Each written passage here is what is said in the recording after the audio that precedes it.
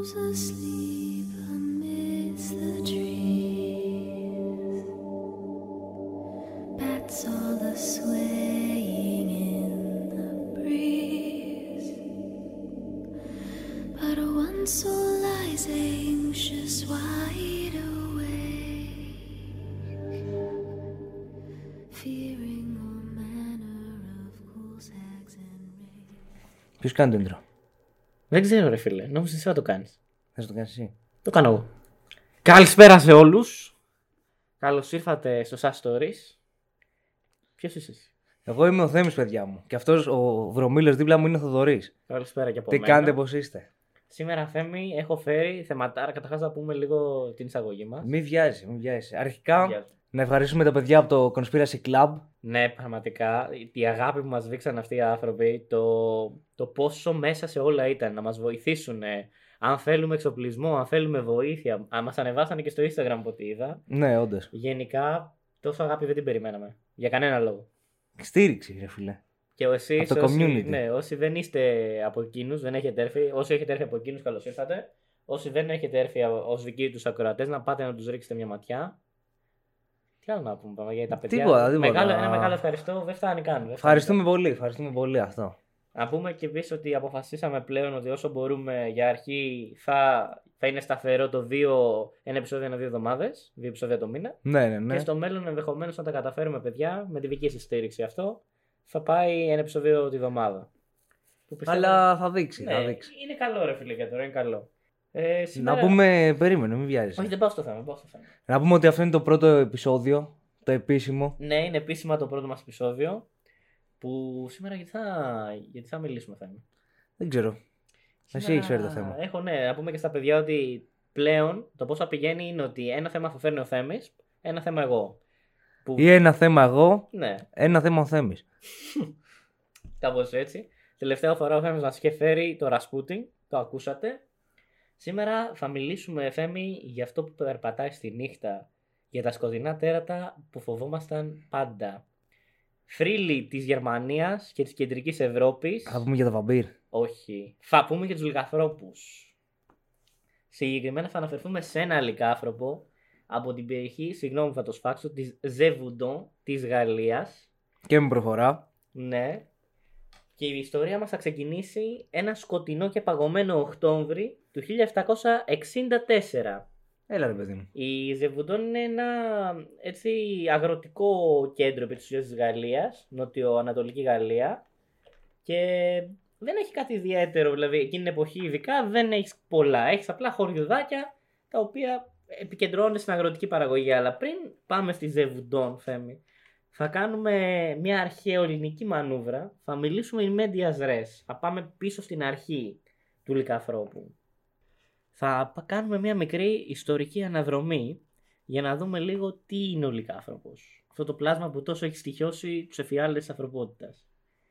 Θα μιλήσουμε λοιπόν αρχικά για την Ελλάδα, φίλε Θέμη, και μάλιστα την αρχαία Ελλάδα, όπου υπήρχε στην Πελοπόννησο αφιερωμένος ναός στο Δία Λύκο. Τώρα δηλαδή εγώ θα φανώ κλισέ αν πω ότι όλα είναι ελληνικά, έτσι. Κοίτα, όταν εμείς κάναμε μύθους λυκανθρώπων, οι άλλοι τρώγανε βελανίδια στα δέντρα. Έτσι, μπράβο, σαν τα δεν πυθίκια. υπάρχει, ναι, δεν υπάρχει, ρε φίλε. Όλα εμείς τα φέραμε. Όλα ελληνικά, παιδιά, όλα ελληνικά. Εντάξει. Άλλη μια αλήθεια που μαθαίνετε από εμάς, μην δεν πάει προς τα έξω, παρακαλώ. Και λοιπόν υπήρχε ο Δίας Λύκος και μάλιστα μου το έχεις αναφέρει εσύ, αν θυμάσαι, ένας βασιλιάς που είχε γίνει και αυτός Λύκος. Ναι. Κάπως. Τι ήταν αυτός? Ο βασιλιάς της Τρίπολης, ο Λυκάων, ο οποίος είχε, σύμφωνα με το μύθο πάντα, 50 γιους. Και 50 γιους. Ήταν busy η αρχαία Ελλάδα. Εντάξει, τώρα ο βασιλιάς ήταν αυτός. Ποιο είναι το πρόβλημά σου? Δεν είχαν και τηλεόραση. Αυτό, μπράβο. Και λέγανε ότι ήταν υπερβολικά ασεβής και αυτός και η γη του. Και κάποια στιγμή αποφάσισε ο Δίας να τους επισκεφθεί και να δει από πρώτο χέρι αν όντως αυτά που είχε ακούσει ισχύουν. Οπότε ο Δίας μεταμορφώνεται σε επέτη και πηγαίνει στο βασίλειο του Λυκάωνα να ζητήσει προστασία και φαγητό. Να ρωτήσω κάτι. Άμα θα είμαι κλεισέ αν ρωτήσω αν κάνανε σεξ με το Λυκαίωνα. Δεν έκανε, φίλε, αλλά άκου τώρα που παίχτηκε μαλακία. Είχε την τάση πάντως ο Δίας να κάνει κάτι τέτοιο. Εμφανιζόταν σε μια μορφή, έβρισκε εκεί. Δεν υπήρχαν και ιστορίες μωρέ, που πήγαινε Πολλά. έτσι με αγοράκια και λίγο ανήλικα μερικές φορές. Όλοι. Αφού τα μεσά λουλούδια και αυτά όλα ελληνικά είναι εραστές στο Απόλλωνα. Τι να λέμε. ψάχνεις τώρα, Τι να λέμε. Όλα ελληνικά ρε γάμο το. Δεν γίνεται. Δηλαδή ο Λιακόπουλος όταν τα έλεγε κακός ήταν, δεν ήξερε. Μάλλον όχι.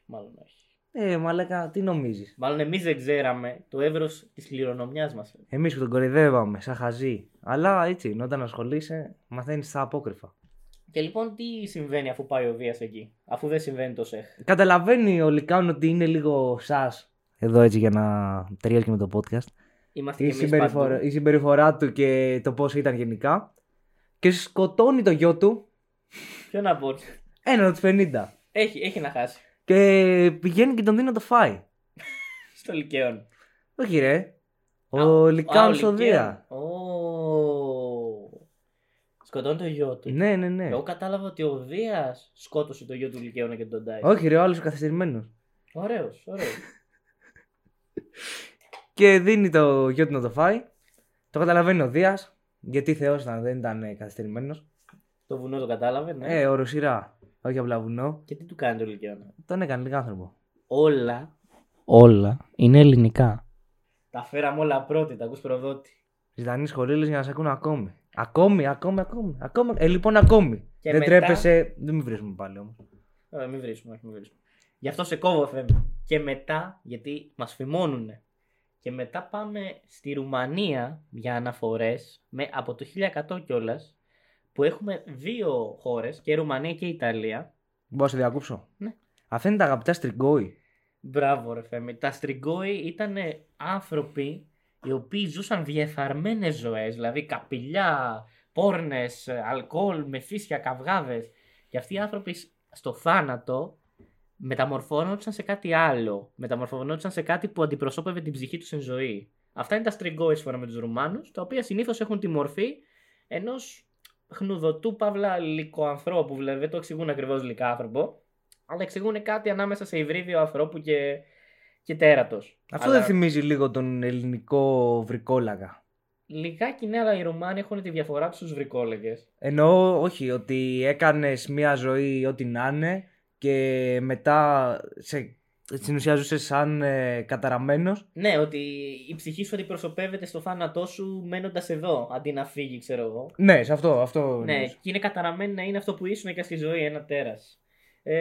Επίσης, θα πούμε ένα παραμύθι Θέμη, έχω φέρει. Από τη μακρινή Ιταλία του 1100, είναι επιβεβαιωμένο. Έλα, μου αρέσουν τα παραμύθια. Αλλά έχει και παραπάνω καταβολές, δηλαδή μπορείς να το βρεις και αναφορές του στο 900 σκέτο. Δηλαδή είναι αρκετά παλιό παραμύθι, πάνω από 1000 χρονών. Η κοκκινοσκουφίτσα Θέμη.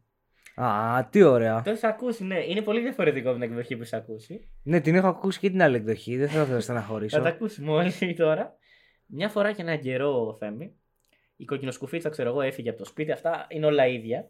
Και πάει στη γιαγιά που είναι άρρωστη να της πάει κρασί και φαγητό στη γιαγιά της. Πηγαίνοντας στον δρόμο, λοιπόν, βρίσκει το λύκο, ο οποίος τη ρωτάει πού πας, κοριτσάκι, και τα σχετικά. Τα ξέρετε αυτά. Του λέει πάω στη γιαγιά που μένει κάτω από τις βελαβνιδιές, ξέρω εγώ, τις τρεις που είναι συγκεντρωμένες.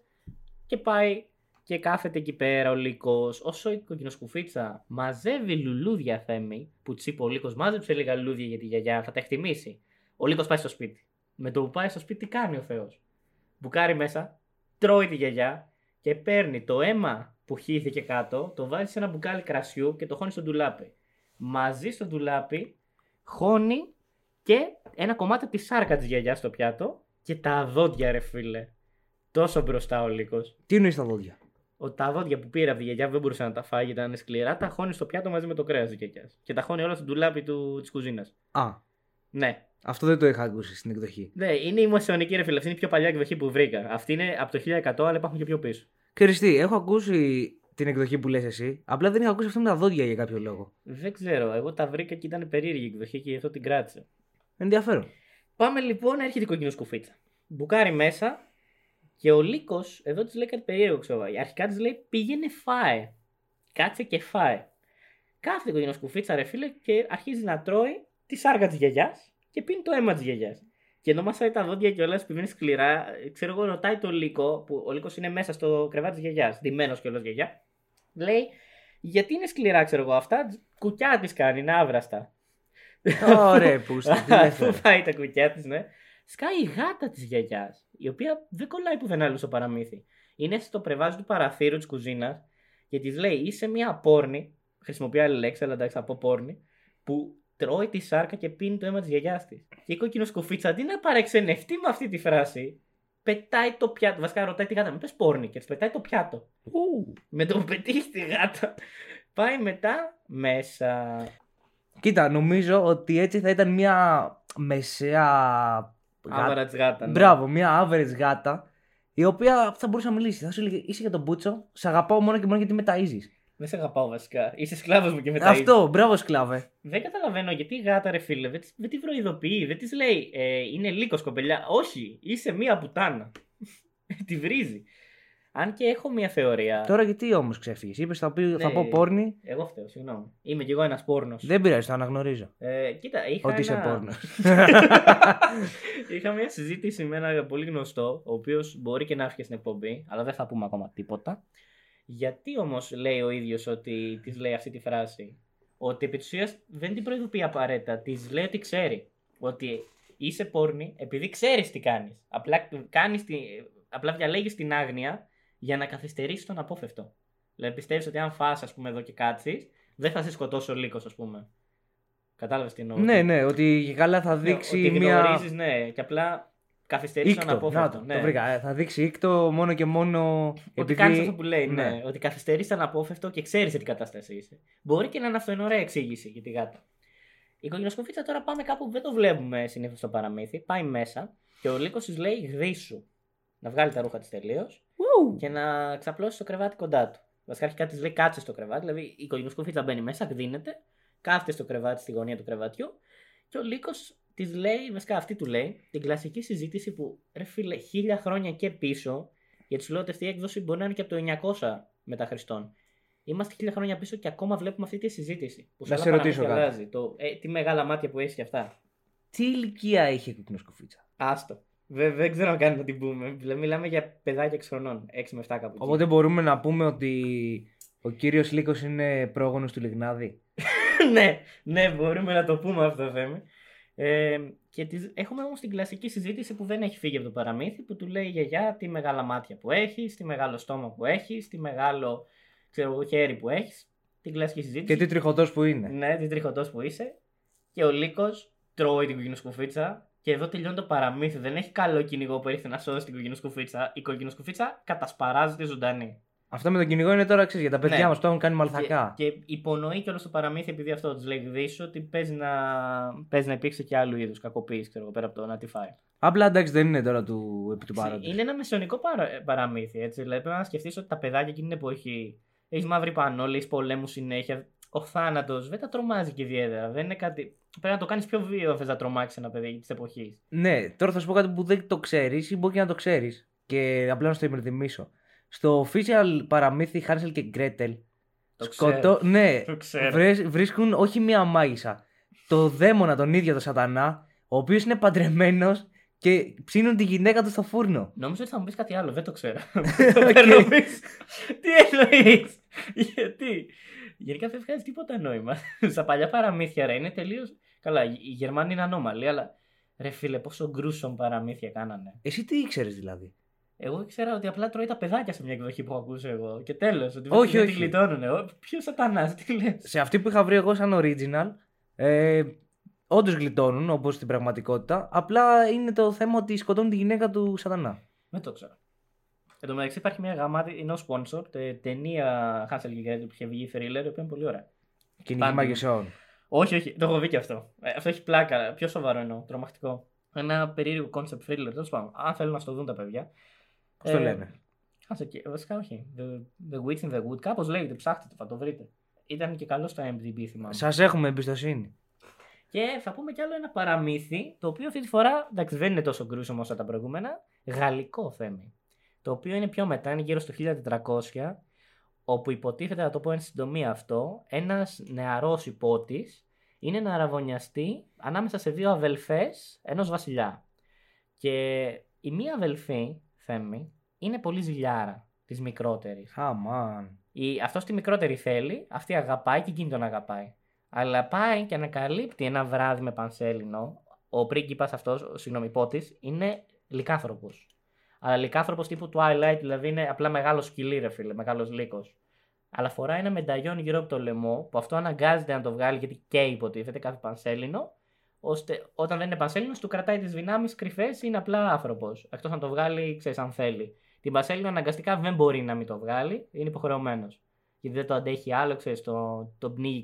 Δεν θυμάμαι, σε άλλες εκδοχές το γκέι, σε άλλες το πνίγει, δηλαδή έχει πάντως κάτι που του προκαλεί δυσφορία και αναγκάζεται να το βγάλει. Πολύ ωραία. Και μαθαίνει ότι τον βλέπει βασικά ένα βράδυ που μεταμορφώνεται και το κρύβει πίσω από ένα πηγάδι. Και η τύπισσα πάει και το ρίχνει μέσα στο πηγάδι. Επίτηδες για να μπορεί να ξαναμεταμορφωθεί πίσω. Και επομένως αυτός αρχίζει να περιφέρεται σαν λύκος, ο οποίος τρομάζει τους χωρικούς, τρομάζει γενικά, ξέρω εγώ, νομίζω σκοτώνει και κάποιον σε κάποιες εκδοχές, αλλά κατά λάθος, και αρχίζουν να τον κυνηγάνε. Δηλαδή, ενώ είναι λυκάνθρωπος, έχει ενσυναίσθηση. Είναι του. καλός λυκάνθρωπος, ελέγχει τον εαυτό του. Α, όχι, θυμήθηκα ποιον σκοτώνει. Υποτίθεται αυτή τον κατηγορεί ότι σκότωσε τον εαυτό του. Δηλαδή αυτή υποτίθεται πάει και σκίζει τα ρούχα της μόνη της και λέει: μας επιτέθηκε το τέρας όταν ήμασταν, ξέρω εγώ, με τον Ζαν. Και είναι αυτή που τον αγαπούσε ή η αδερφή της? Αυτή είναι η κακιά αδελφή που τα κάνει όλα αυτά. Και πάει και λέει αυτό: ότι μου επιτέθηκε το τέρας και σκότωσε και τον υπότη, ξέρω εγώ. Και στην πραγματικότητα αυτός είναι ο λύκος. Και αυτό μια νύχτα που έχει πάει έξω η μικρή αδελφή, που κανονικά με τη μεγάλη τον προξενεύανε, και έχει βγει έξω η μικρή αδελφή. Τον βλέπει το λύκο μέσα στο δάσος, ενώ αυτή είχε πάει να κλάψει. Αλλά επειδή ήταν πάρα πολύ θλιμμένη για το θάνατο του υπότη, θα τον πούμε Ζαν εδώ, αν και έχει διάφορα ονόματα, επομένως δεν έχω κρατήσει ένα συγκεκριμένο. Πάει και κάθεται μπροστά στο Θηρίο, τύπου σκότωσέ με, δεν με νοιάζει πια. Έχω χάσει τον αγαπημένο μου, τον πήρες από μένα, σκότωσε και εμένα. Ο λύκος όμως αντιθέτως πάει και κάθεται κάτω για να τον καβαλήσει σαν άλογο. Ξαναλέω, είναι τεράστιος λύκος εδώ, δεν έχουμε ανθρωποειδές λυκάνθρωπο όπως έχουμε στη Ρουμανία ή και σε άλλα μέρη. Αν και η κοκκινοσκουφίτσα που αναφέρομαι πριν πάνω κάτω, επειδή ντύνεται, μπορεί να τον πει ανθρωποειδή λύκο. Τουλάχιστον έχει φωνή και αυτά. Εδώ είναι απλά τεράστιος λύκος. Τον καβαλάει λοιπόν και την πάει μέχρι το παλάτι. Πάνω του την πέσουν οι φρουροί, αλλά αυτή μπαίνει μπροστά και λέει: όχι, είναι καλός, το βλέπετε ότι με έφερε εδώ, δεν μου έχει πειράξει. Και σιγά σιγά καταλαβαίνει τι έχει γίνει και βρίσκει το κολλιέ. Αφού βρει το κολλιέ, αυτός μεταμορφώνεται, πάει στο βασιλιά, τα εξηγεί όλα. Και ο βασιλιάς, ξέρω εγώ, του δίνει άδεια για κάτι, Θέμη. Θες να με ρωτήσεις γιατί του δίνει άδεια? Θα ήθελα να σε ρωτήσω γιατί δεν ξέρω την ιστορία. Με το που μπουκάρει μέσα η κακιά κόρη, η μεγάλη αδελφή, και τον βλέπει αυτό να είναι μέσα στην αίθουσα του θρόνου, είναι πώς ζεις? Το παίζει ότι δεν ξέρει τίποτα. Ρε, θαύμα, ζεις, πώς τη γλίτωσες? Ότι πας, ρε, βγάζει το κολλιέ, γίνεται λύκος και θα τελειώνει εκεί. Τη σκοτώνει στη ψύχρα. Ξέρεις τι άλλο θυμήθηκα τώρα? Θυμάσαι εκείνο το βιβλίο του Μανίδη, πώς το λέγανε? Του Μανίδης, ναι.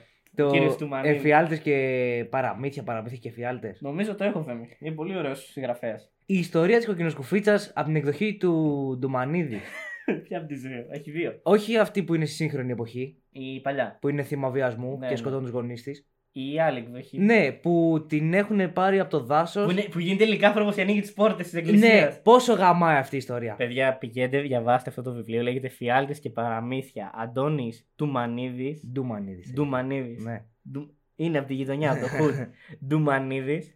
Και τη β' έκδοση, έτσι, που έχει 3 επιπλέον ιστορίες. Έχει 3 έξτρα ιστορίες. Είναι εξαιρετικός. Νομίζω η πρώτη έκδοση δεν είχε τη μία από τις δύο κοκκινοσκουφίτσες. Τις είχε και τις δύο, δεν θυμάμαι Τις είχε. Ναι.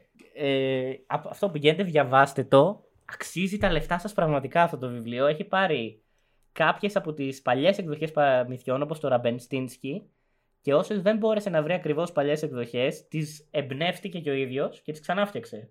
Εδώ νομίζω η μία ιστορία που έκανε με τον Πινόκιο, που τον έχει κάνει horror story, θα γίνει και ταινία αμερικάνικης παραγωγής. Όντως. Ναι, δεν θυμάμαι, νομίζω ο Warner Bros. Την έχει αναλάβει. Όχι, η Disney λογικά, γιατί έχει τα τέτοια του Πινόκιο. Έχει τα δικαιώματα. Ο Πινόκιο αυτό δεν είναι δικαίωμα, είναι ιστορία. Δεν θυμάμαι, νομίζω ο Warner Bros. Τότε, καλά το είπα. Πρέπει να έχει πάρει τα δικαιώματα να φτιάξει ταινία με τον κύριο Ντουμανίδη. Πάρα πολύ ωραίο. Διαβάστε το. Αυτά λοιπόν από παραμύθια, Θέμη. Πού θα πάμε τώρα? Θα πάμε στο θέμα μας. Ναι, ήρθε η ώρα να ξαναπούμε επίσης το θέμα. Εντάξει, ως τώρα δεν είμαστε εκτός αίματος. Συζητάμε λίγο την ύπαρξη αυτού του πλάσματος. Στο γενικό, ναι. Ναι, την ύπαρξη του λυκάνθρωπου. Αλλά έχουμε ξεφύγει, έχουμε πάει στο 20 λεπτό. Γυρνάμε λοιπόν πίσω σε αυτό το μαγικό Μικρό κρύο χωριουδάκι, παύλα περιοχή της Γαλλίας. Της νοτιοανατολικής Γαλλίας, λοιπόν. Θες να θυμίσεις το όνομα? Gévaudan. Δεν ξέρω γαλλικά. Είμαστε, όπως είπαμε, Οκτώβρη του 1764. Και τι γίνεται? Έχουμε ένα τεράστιο χτίνος, το οποίο σύμφωνα με μαρτυρίες μιλάει, έχει κίτρινα μάτια που καίνε σαν κάρβουνα. Μιλάει. Ναι, με ανθρώπινη φωνή. Δεν ήξερα αυτή την εκδοχή. Ναι, έχω βρει ότι μιλάει, ότι έχει μαρτυρίες που μιλάει κιόλας. Τα τι πόδια λέει? του, δεν ξέρω, σε κάτι στα γαλλικά. Τα πόδια του τελειώνουν σε οπλές, τα κάτω πόδια, και στέκεται στα δύο. Δηλαδή περπατάει όπως μια αρκούδα, ξέρω εγώ, ενδεχομένως, κατάλαβες, σε δύο πόδια, και τα κάτω πόδια είναι σαν οπλές στο τέλος τους. Και τα θύματα του κατά κύριο λόγο είναι νεαρές γυναίκες. Σε κάποιες εκδοχές βρήκα παρθένες, αλλά δεν ήταν σε όλες. Επομένως θα μείνω σε γυναίκες νεαρές ηλικίας και νεαρά παιδιά. Τα παιδιά συνήθως δηλαδή που κάνανε τους βοσκούς έξω στην ύπαιθρο. Έχουμε λοιπόν 300 επιθέσεις τουλάχιστον και 100 επιβεβαιωμένους νεκρούς από αυτές τις επιθέσεις. Οι επιθέσεις, ο τρόπος της επίθεσης είναι συνήθως δαγκωματιές στο λαιμό, που είναι τόσο άγριες που συχνά έχουμε ολική αποκεφάλιση. Η μία κοπέλα που βρέθηκε κάνε 3 μήνες να βρούνε το κεφάλι της, γιατί το είχε πετάξει πάρα πολύ πέρα. Γενικά έχουμε βίαιες επιθέσεις, Θέμη. Έχουμε το όνομα της κοπέλας? Δεν το θυμάμαι, όχι, νομίζω δεν το έχω. Είναι από το πρώτο θύμα. Το πρώτο θύμα επιβεβαιωμένο, ναι. Κοίτα, αν δεν κάνω λάθος, λεγόταν Ζαν Μπούλε το πρώτο θύμα και ήταν μια 14χρονη κοπέλα η οποία ήταν βοσκός. Ήταν παρθένο όμως. Δεν το ξέρω, 14, αλλά ήταν και παράξενη εποχή, ρε φίλε. Ρε φίλε, παντρεύονταν στα 16 και την εποχή 15, δεν ξέρεις. Αυτό, και έχω και ημερομηνία για το πότε έγινε αυτό. Δώστε. Ιούνιος του 64. Ωραία, ωραία. Έχουμε και μια ημερομηνία λοιπόν. Επιβεβαιωμένο θύμα. Νομίζω αυτή πρέπει να είναι, γιατί δεν είχα κρατήσει το όνομα της πρώτης που βρήκα. Πάντως έχουμε αυτό. Πάνω από 100 νεκρούς και πολλούς τραυματίες, άσχημα τραυματισμένους, δηλαδή από νύχια, από διάφορα. Έχουμε λοιπόν πολλές φήμες για το τι είναι. Οι χωρικοί της εποχής λένε ότι μπορεί να είναι τιμωρία του Θεού επειδή χάσανε στην προτεσταντική Αγγλία τον 7η πόλεμο. Έχουμε ότι μπορεί να είναι ο Σατανάς. Έχουμε ότι είναι μάγισσες. Οτιδήποτε μπορείς να σκεφτείς. Ότι είναι λυκάνθρωπος. Ότι είναι από την κόλαση, ναι, ό,τι θες είναι. Είναι διάφορα πράγματα και γενικά έχει τρομοκρατηθεί ο κόσμος. Φτάνουμε σε μια περίοδο εκεί που είπες εσύ, από το πρώτο από τα 8 θύματα είναι σε 8 μέρες, έχουμε κάθε μέρα και θάνατο. Α, ναι. Έχουμε 8 θύματα σε 8 μέρες. Η πρώτη ήταν εκείνη που είπες, γιατί το είδα στις σημειώσεις, το έχω, και από εκεί και πέρα συνεχίζουμε. Και επιτέλους πρέπει κάτι να γίνει, Θέμη. Τι πρέπει να γίνει, αγαπητέ Θοδωρή? Ο στρατός αποφασίζει και στέλνει κόσμο για να σκοτώσει το χτίνος βασικά, να κυνηγήσει. Στέλνει τον λοχαγό Jean-Baptiste Duhamel, πάλι συγγνώμη για τα γαλλικά. Όσο ξέρουμε γαλλικά πρέπει να κοπανάνε το κεφάλι στον τοίχο. Δεν πειράζει, τι Γάλλοι είμαστε. Ναι, τα γαλλικά είναι χάλια γλώσσα, πραγματικά. Σκάει λοιπόν ο φίλος μας ο Jean-Baptiste. Γιάννης βαφτιστής δεν είναι αυτό? Πώς μεταφράζει λογικά? Jean-Baptiste. Βαφτιστής. Ναι, σκάει λοιπόν ο κύριος Duhamel με μια μεναρχία dragoons. Οι dragoons, για να εξηγήσουμε τι είναι, γιατί δεν έχω βρει μετάφραση. Είναι επί της ουσίας έφυποι του φεκιοφόρη, ξέρω εγώ. Δηλαδή πάνε με τα άλογα, αλλά πυροβολάνε και πάνω από τα άλογα. Είναι μια μορφή αυτό τελευταίας κατηγορίας επικού της εποχής, ότι έχουμε και όπλα πέρα από σπαθιά. Πάει λοιπόν με μια μεναρχία dragoons και αρχίζουν όμως να κάνουν άσχημα πραγματάκια. Πέρα ότι δεν είναι πολύ καλοί στο να κυνηγάνε το τέρας, γενικά ενοχλούν τον ντόπιο πληθυσμό. Πειράζουν τις κοπέλες, πάνε και στα τοπικά πορνεία και αυτά, γίνονται φέσεις στις ταβέρνες. Στα μπορντέλα. Στα μπορντέλα της Γαλλίας. Το μεταξύ το μπορντέλο βγαίνει από την περιοχή Μπορντό της Γαλλίας. Όντως. Πέρα από το κρασί βγάζει και πολύ ωραία κόκκινα υφάσματα. Και κοπελίτσες. Και επειδή αυτά τα κόκκινα υφάσματα τα παίρνανε πολύ για τα πορνεία, επειδή ήταν παχές κουρτίνες, για να μην περνάει το φως και αυτά, και να μην βλέπουν κι άλλοι απ' έξω. Έμεινε από την ονομασία το χρώμα, δηλαδή παίρναγε κάποιο απ' έξω και έλεγε τι είναι αυτό, ξέρω εγώ, μπορντέλο, ότι είναι κόκκινο, ξέρεις. Κόκκινο κούρτινο το κτίριο. Fun fact. Είναι οι Γάλλοι, ποτάνες είναι οι Γάλλοι. Και ναι, γενικά πάνε σε μπορντέλα της περιοχής, πάνε σε καπηλιά, γίνονται χάλια, πειράζουν τους χωρικούς, παίρνουν τα βατζιλίκι, δηλαδή έρχομαι σου παίρνω φαΐ επειδή είμαστε στο στρατός και σε προστατεύουμε. Δεν τους θέλει ο κόσμος. Κάνουν πολλά κακά με τον κόσμο. Και αργότερα θα δούμε ότι όταν αρχίζει η φάση να γίνεται πολύ πιο άσχημη, γιατί επιστρατεύουν 20.000 χωρικούς που δεν τους αφήνουν να πάνε να θερήσουν τα χωράφια τους. Γιατί έχουν περάσει και κάποιοι μήνες πλέον, είμαστε στο θερισμό. Δεν μπορεί να πάνε να θερήσει ο κόσμος να έχει να φάει. Και τους λέει: θα στήσουμε περίμετρο να πιάσουμε το τέρας. Και τους ξεφεύγει. Και μάλιστα υπάρχουν φήμες ότι όχι, δεν κοιμόμασταν. Γιατί η πιο αληθινή έτσι, μαρτυρία που πρέπει να υπάρχει είναι ότι κοιμόντουσαν μάλλον οι φρουροί. Και ήταν και κομμάτι της γραμμής που το υπερασπίζονταν οι φαντάροι. Επομένως, πλέον δεν πρέπει να κάνουν τη δουλειά τους καλά και τους ξέφυγε το τέρας. Ενώ οι ίδιοι λέγανε ότι όχι, το πυροβολήσαμε και απλά δεν το πειράζαν οι σφαίρες μας. Δηλαδή τόσο άγριο. Την κοπανάει πάντως ο λύκος, όπως και να έχει, όποια γεννάνε η αλήθεια. Και γενικά οι χωρικοί τα έχουν τσαντιστεί πάρα πολύ. Ο Ζαν Μπατίστ έχει αρχίσει να μεταδίδει φήμες πλέον. Έχουν περάσει νομίζω 3 μήνες, αν δεν κάνω λάθος. Και λέει ψέματα. Δηλαδή λέει ότι το τέρας είναι ανίκητο. Το πυροβολάμε και οι σφαίρες δεν το ακουμπάνε. Ότι γενικά ό,τι του έρθει στο κεφάλι. Και μάλιστα αυτά που κάνει είναι ότι παίρνει. Τα θύματα συνεχίζονται όλη αυτή την περίοδο. Έτσι. Έχουμε συνέχεια νεκρούς. Παίρνει πτώματα, δεν αφήνει τις οικογένειες να τα θάψουν και τα αφήνει έξω για δόλωμα. Ή δηλητηριάζει κρέατα και τα πετάει στα δολώματα. Και το χειρότερο, παύλα, πιο αστείο από όλα, Θέμη. Ντύνει τους φαντάρους σαν κοπέλες.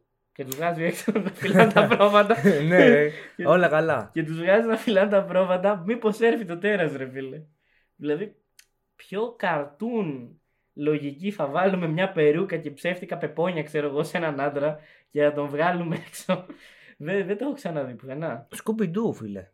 Ξέρεις, όχι Σκουμπιντού. Σκεφτόμουν κακή μεταμφίεση γυναίκα σε άντρα. Bugs Bunny. Από το Πειρατές Καραϊβικής το 1. Που τους έχουν ντύσει γυναίκες και είναι στη βάρκα, ρε, για να τους τραβήξουν τα αυτιά. Δεν το θυμάμαι αυτό. Από την πρώτη ταινία, όποιος θυμάται, να το γράψει, έχουμε social πλέον. Έχουμε Instagram τουλάχιστον. Που έχουν βάλει τους δύο τέτοιους πειρατές με το ένα μάτι και το χοντρό. Τους έχουν ντύσει γυναίκες, αλλά οι μούρες είναι δικές. Α, δόκι, δεν θυμάμαι αυτή τη σκηνή. Θα στη δείξω μετά. Και τώρα θα σε διακόψω πάλι. Περίμενα τόση ώρα να πεις για ποιο λόγο έγινε όλος αυτός ο πανικός με το τέρας της. Όχι το τέρας, βασικά το θηρίο του γαλλικού χωριού, δεν θυμάμαι πώς λέγεται. Γιατί έχουμε νεκρούς, τι εννοείς? Όχι, εννοώ ότι δεν ήταν τόσο γνωστό. Απλά από αυτό που θυμάμαι εγώ ήταν ένας Γάλλος εκδότης, ο Φρανσουά Μορένα, ο οποίος μετά τον 7ετή πόλεμο είχε στεγνώσει και δεν είχε τι να γράψει στην εφημερίδα του. Κατάλαβα τι εννοείς. Ναι, θα το αναφέρουμε γι' αυτό. Να πούμε βασικά ότι οι εφημερίδες και την εποχή στη Γαλλία, επειδή είμαστε στο Λουδοβίκο το 15ο, είμαστε μια εποχή πριν, ακριβώς βασικά κάποια χρόνια πριν τη Γαλλική Επανάσταση. Ήδη ο κόσμος τα έχει πάρει πολύ με τους ευγενείς. Και τι έχει κάνει ο βασιλιάς? Έχει απαγορεύσει στις εφημερίδες να μιλάνε για πολιτικά θέματα. Δεν ακουμπάνε τον κλήρο και την αριστοκρατία. Αυτό όμως έκανε τις εφημερίδες να ψάχνονται για ό,τι μπορούν να βρούνε. Επομένως, ένα θηρίο βγαλμένο από τα βάφη της κόλασης να σκοτώνει χωρικούς στην εξοχή ήταν ένα ωραίο θέμα για τους κατοίκους της πόλης. Επομένως, γενικά το θέλανε. Εν τω μεταξύ, να πούμε ότι προς το τέλος εκεί, γιατί ο Ζαν θα έχει πάει χάλια και θα φύγει όπου να είναι, οι αγγλικές εφημερίδες τους κοροϊδεύανε τόσο πολύ που είχαν φτάσει, και αυτό ελπίζω να είναι και το thumbnail του επεισοδίου, ότι έχεις ένα τεράστιο χοντρό λύκο να έχει φάει υποτίθεται όλο το γαλλικό στρατό και να έχει για οδοντογλυφίδα τη γαλλική σημαία. Που τότε ήταν και άσπρη. Ήταν η άσπρη με τα κρίνα. Όντως. Ναι. Έχουμε τέτοιο δηλαδή σκίτσο. Ναι, υπάρχει ένα σκίτσο που είναι, και θέλω να το βάλουμε thumbnail. Είναι ένας χοντρός λύκος που κάθεται, ξέρω εγώ, ξέρεις, αυτό το κλασικό κυλαράς, ξέρω εγώ, έχει κάτσει, έχει αράξει. Και έχει αυτό τη γαλλική λευκή σημαία που οι Γάλλοι είχαν τότε, για όσους δεν το ξέρουν, η σημαία ήταν λευκή και είχε πάνω τους κρίνους της Γαλλίας. Αυτό λέγεται fleur de lis, αυτό που έχετε δει το κλασικό. Και είναι αυτό το χρυσό λουλούδι είναι κρίνος. Είναι η γαλλική βασιλική οικογένεια. Επομένως, ναι, έχει αυτό για βοντογλυφίδα, ρε φίλε. Είναι πολύ ωραίο σκίτσο. Ωραίο μέθοδος προπαγάνδας. Ναι, είχαν γίνει ξεφτύλα πραγματικά σε όλους. Γιατί σου λέει: έχετε στείλει το στρατό, τα έχουν πάει χάλια, είστε πώς 5 μήνες εκεί, δεν έχετε σκοτώσει ένα σκυλί. Χάστε και τον πόλεμο. Ένα σκυλί. Σκυλί! Δεν το έχετε σκοτώσει. Χάστε και τον πόλεμο, ναι, γενικά έχουν εξευτυλιστεί πλέον. Και ο Ζαν φεύγει. Ποιος στέλνει λοιπόν ο βασιλιάς μετά, Θέμη? Γιατί κάποιον πρέπει να στείλει να μαζέψει τα σπασμένα. Ναι, κοίτα, έχει πάρει και την έκταση που είπαμε το θέμα. Οπότε πρέπει να βρει κάποιον ο οποίος όχι απλά να είναι έμπειρος, αλλά να έχει και σαν επάγγελμα το κυνηγός τεράτων. Ναι, για να γίνει ακόμα πιο μίμη όλη η κατάσταση. Και από όσο ξέρω, στέλνει δύο Νορμανδούς. Εγώ έναν ξέρω από την εκδοχή που έχω ακούσει. Το Jean Charles Voulmen Delval. Ονοματάρα. Κυριολεκτικά όμως, έτσι. Είναι ονοματάρα. Έχει 4 ονόματα ο άνθρωπος. Ναι, εγώ έχω ακούσει για 2. Μπορεί να έχει κάποιο βοηθό, ξέρω, ή κάτι ανάλογο. Αλλά ο Ντεβάλ δεν κάθεται καθόλου. Γιατί γενικά κάνει και αυτό τις ίδιες βλακίες που έκανε και ο προηγούμενος. Και ο κόσμος τσαντίζεται. Σου λέει: Ήταν ο στρατός εδώ. Ήρθες και εσύ με τον άλλο να μας το παίξετε τραμπούκι. Ξέρεις ποιο είναι το θέμα. Ότι αυτός δεν πήγε με το φίλο του μόνο. Από αυτό που έχω ακούσει είναι εγώ ότι κράτησε και κομμάτι από το στρατό της Γαλλίας. Ότι πήγαν και άλλοι dragoons, ξέρω εγώ, να βοηθήσουν. Ναι. Και να πω εδώ, άσχετο, στο background noise μπορεί να ακούγεται κάτι να χτυπάει την πόρτα. Είναι ένας λυκάνθρωπος που είναι έξω από το δωμάτιο. Και θέλει να μας σκοτώσει όλους. Να πούμε λοιπόν, θα είμαι γυρνώντας στο θέμα, όσο ζούμε ακόμα, ότι υπήρξαν επιζώντες από αυτές τις επιθέσεις. Να πούμε ότι κόψαν και τον ήχο και μπήκε ο λυκάνθρωπος τελικά μέσα. Ναι, είναι στα πόδια μας αυτή τη στιγμή ο λυκάνθρωπος, ο οποίος λέγεται Λία. Γεια σου, λυκάνθρωπε. Λοιπόν, τι γίνεται, Θέμη. Έχουμε καταρχάς, ξέρω, ένα παιδάκι, ο οποίος αυτό λέγεται Ζαν, επομένως δεν θα ασχοληθώ. Που τι κάνει τώρα, για να σώσει το μικρό του αδελφό, κολλάει μια μπαγιονέτα, μια ξυφολόγχη της εποχής, σε ένα κλαδί, σε ένα ξύλο, και το κάνει στο σχέδιο δόρυ και την πέφτει στο λύκο. Και μάλιστα καταφέρνει και να το τραυματίσει και να σώσει και το παιδάκι. Επομένως, ο βασιλιάς όχι μόνο του λέει μπράβο, αλλά το στέλνει και σχολείο με δικά του έξοδα. Με του στέματος. Κοίτα εδώ που εγώ ξέρω διαφορετική εκδοχή. Εδώ εμπλέκονται 3 άτομα. 3. Ναι. Και είναι 3 διαφορετικές ιστορίες. Έχω διάφορες κι εγώ, έχω δει πάρα πολλές έτσι που γλιτώσαν. Όχι, ξέρεις τι. Από την έρευνα που κάνω τώρα αυτή τη στιγμή για να μπορώ να συμμετέχω στο επεισόδιο, έχω βρει ότι αυτή την ιστορία έχει 3 διαφορετικά κομμάτια. Το πρώτο κομμάτι λέει ήταν η Ζαν Ζουβ, η οποία ήταν μια γυναίκα που πάλεψε για να σώσει τα 3 της παιδιά, αλλά το ένα πέθανε από τραύματα. Ναι. Η Μαρή Ζαν Βαλέ, η οποία είναι αυτή που τραυμάτισε το λυκάνθρωπο, παύλα λύκο, παύλα τέρας, παύλα πολλά. Αυτή την έχω κι εγώ. Με ξυφολόγχη. Ναι, δεν την έχω με ξυφολόγχη αυτή. Αυτή εγώ την έχω με δόρυ, η δικιά μου εκδοχή αυτή που βρήκα, να προσπαθεί να σώσει παιδί 6χρονο. Βλέπεις, είναι αυτό που σου λέω. Να το σύρει, λέει. Είναι αυτό που σου λέω εγώ με τη Ζαν Ζουβ τώρα. Και Ναι. το άλλο που λες με την πιτσερικαρία το έχω ότι και καλά τον εχμαλώτησε. Αλλά τους ξέφυγε και ανταμείφθηκαν όλα τα παιδιά που ήταν μαζί. Και ο Βασιλιάς. Όχι ο Βασιλιάς. Ναι, ο Λουί. Και ο Βασιλιάς όντως πλήρωσε τα δίδακτρα για το πιτσιρίκι για να το στείλει ναι. σχολείο. Μεταξύ... Για τον αρχηγό όμως της συμμορίας. Κατάλαβα. Της ομάδας. Βλέψτε το μεταξύ, κάποιος λέει ψέματα εδώ. Γιατί αν πιστέψουμε την εκδοχή αυτών των ατόμων, το λύκο μπορεί να το διώξει με ένα δόρυ. Αν πιστέψουμε την εκδοχή του στρατού, δεν πάει να του ρίχνει σφαίρες, δεν χαμπαριάζει τίποτα. Κάποιος λέει ψέματα, Θέμη. Μάλλον οι χωρικοί. Να κάνω το θέμα ελάνιο από τώρα ή να το πάω προς το τέλος? Να το κάνεις από τώρα. Ωραία. Μήπως αυτό το δόρυ ήταν από τα δόντια του? Και ήταν το μόνο που μπορούσε να ασκήσει τη σάρκα του, όπως στο λιοντάρι της Νεμαίας που το σκότωσε ο Ελ Ηρακλής. Κι αυτό ρε Θέμη. Πόρε. Γιατί δεν μπορώ να συνεχίσω αυτή τη δουλειά, ρε παιδιά, άλλο. Κάτω από κάθε πέτρα ένας Έλληνας.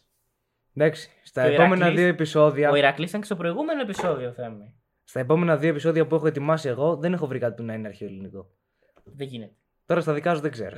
Λες ψέματα, Θέμη. Λες ψέματα. Ψεύδεσαι ασυστόλος και δεν πιστεύω λέξη. Αλλά όπως και να έχει, εντάξει, τι να πούμε για αυτόν τον πολιτισμό πραγματικά πλέον.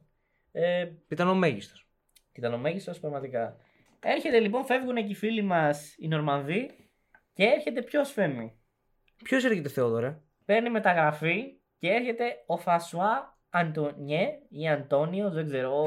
Ο Φρανσουά Αντώνιος θα τον Μήπως λέω εγώ. Φρανσουά Αντουάν απλά? Ναι, Αντουάν, δεν ξέρω γαλλικά. Που είναι ο βασιλικός άρχον του κυνηγιού και του φεκιοφόρου του βασιλιά. Εντάξει, εννοεί μασκιουτίερ το είδα, αλλά μασκιουτίερ αυτό πάνω από αυτός. Σωματοφυλακή, παύλα αυτός που έχει του φέκι, ξέρω εγώ. Αυτός ήταν ο ανώτερος, δεν ήταν, στη σωματοφυλακάς του? Ήταν όσο πιο πάνω πάει, ξέρω. Είναι ο επαγγελματίας κυνηγός που πάει για κυνήγι με τον βασιλιά. Που οργανώνει τα κυνήγια του βασιλιά. Ωραίος. Το καλύτερο. Και μάλιστα του δίνει και τα προσωπικά του κυνηγόσκυλα. Που είναι για κυνήγι λύκων εκπαιδευμένα. Ράτσα, ξέρουμε.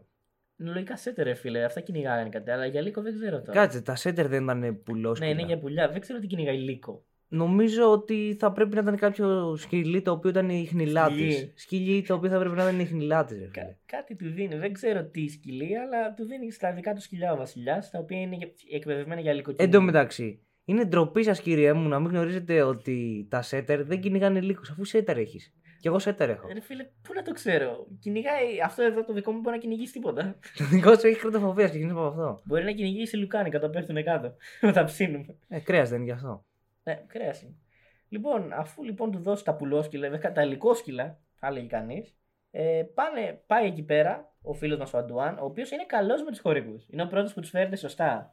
Δεν χρησιμοποιεί ας πούμε, τα πτώματα των συγγενών τους για δόλωμα, για τον λύκο, ούτε ντύνει κόσμο γυναίκες. Μπράβο. Είναι καλό παιδί. Και πάμε στον κρύο Σεπτέμβρη.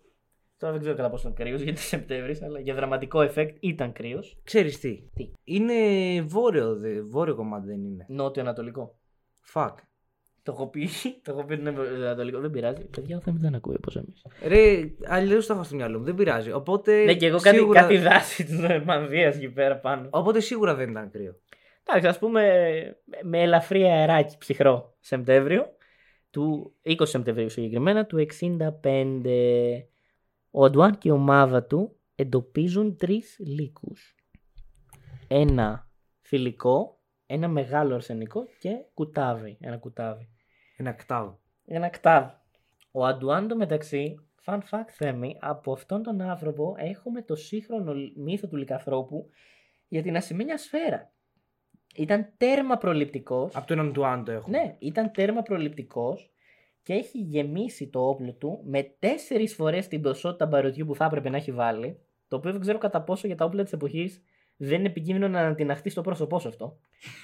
Εδώ ρε φίλε, αυτά τα όπλα σκάγανε έτσι με την κανονική ποσότητα. Έχει βάλει 4 φορές την ποσότητα μπαρουτιού. Δεν ξέρω πώς ζούσε. Ήξερε τι ακόμα. Ναι, και μια ασημένια σφαίρα σύμφωνα με τον ίδιο. Βλέπει τον λύκο, τον σημαδεύει και πυροβολάει και τον πετυχαίνει στο μάτι. Βγαίνει, πέφτει το θηρίο κάτω. Αρσενικό θηλυκό ή κτάβ. Τον αρσενικό λύκο. Πέφτει κάτω ο λύκος και ο Αντουάν πάει να δει τι γίνεται. Και με το που φτάνει κοντά, ο λύκος σηκώνεται και αρχίζει να πηγαίνει προς το μέρος του.